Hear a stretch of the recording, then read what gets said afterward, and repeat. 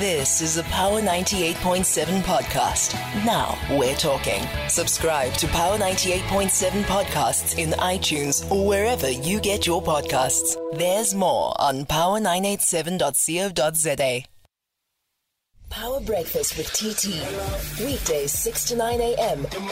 on Power 98.7. 5 before 7. So, David Teeger has been stripped of the SA Under-19 captaincy by Cricket SA a mere week before the start of the Under-19 World Cup, which will be staged in Potchefstroom. Well, late last year, David Teeger was the subject of an inquiry by CSA following comments that he made concerning Israeli soldiers or in support of Israeli soldiers.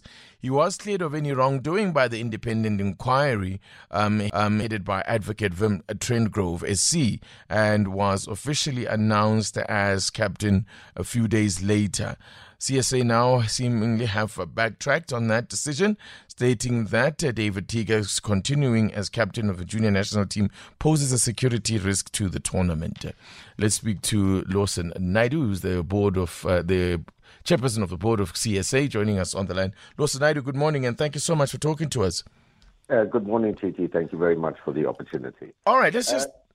Okay, yeah, please go ahead. Sorry. I just wanted to correct one thing in your opening there, TT. It's not a question of CSA having backtracked on its decision. I think we need to understand these are two separate, interlinked but separate processes, the inquiry and the decision taken now.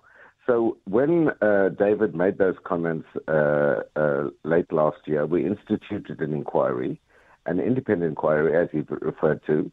The report of that inquiry said that David had not transgressed the CSA codes of conduct, and we therefore accepted the view of the independent arbiter in that matter and left it at that.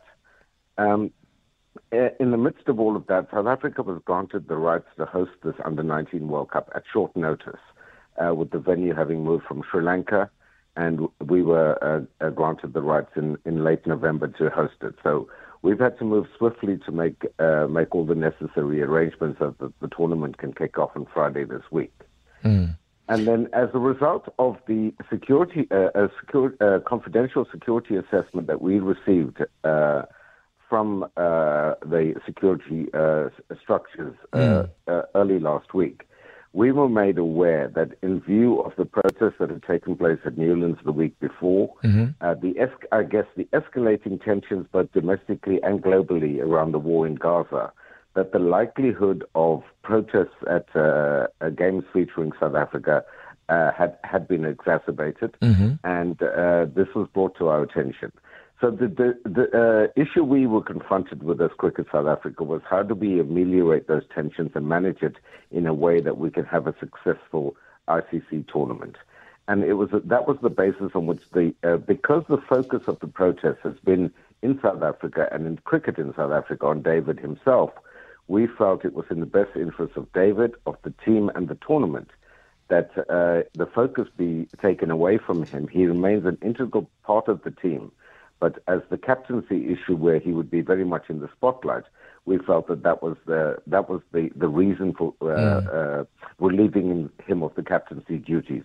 So those that are making a connection between the earlier Trendgrove report and suggesting is incorrect.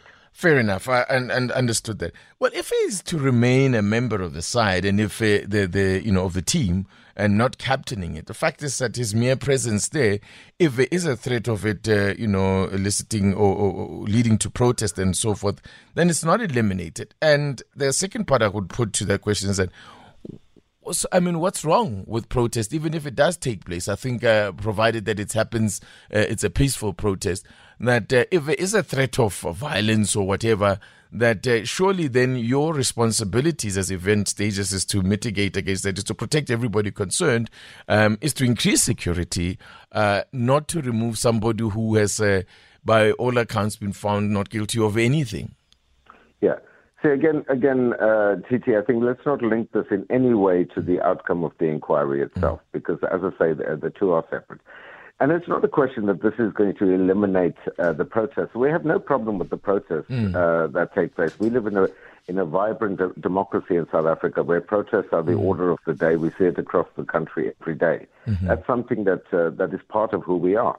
So there's no issue with that. It's the nature and scale of those protests and whether they have the potential to disrupt an international tournament. And on the advice of the security services, that we were told that there is a possibility of protest action. And what we're seeking to do is not to eliminate that, because we can't, but simply to try and ameliorate it so that the protests can be managed in a peaceful way during the tournament, and we can host a successful World Cup for the ICC. Right. I mean, that said, I mean, is that eliminated by the fact that the captaincy is taken away? If he's still there, surely you're still going to have the same threat. Well, it may still be there, but Titi. But as I said, this is an attempt to try and remove the focus from David. Okay. As the captain, he is the focal point of the team, and in this way, we're trying to mitigate that and allow him simply to be a part of a team. He's an integral part of the team as one of our key batsmen, and we want him to be able to perform to his best. All right, we're going to leave it there, Lawson. I was hoping to also check in a question about, SA20 and the fact that we've got a team that's about to play New Zealand as well in a test series, which is simply a weekend side, but we'll have to park that for another time. Thanks for coming on. Thank you, Titi. Lawson Naidu is the board chairperson of Cricket South Africa. It's 7:07. You've been listening to a Power 98.7 podcast. For more podcasts, visit power987.co.za or subscribe wherever you get your podcasts.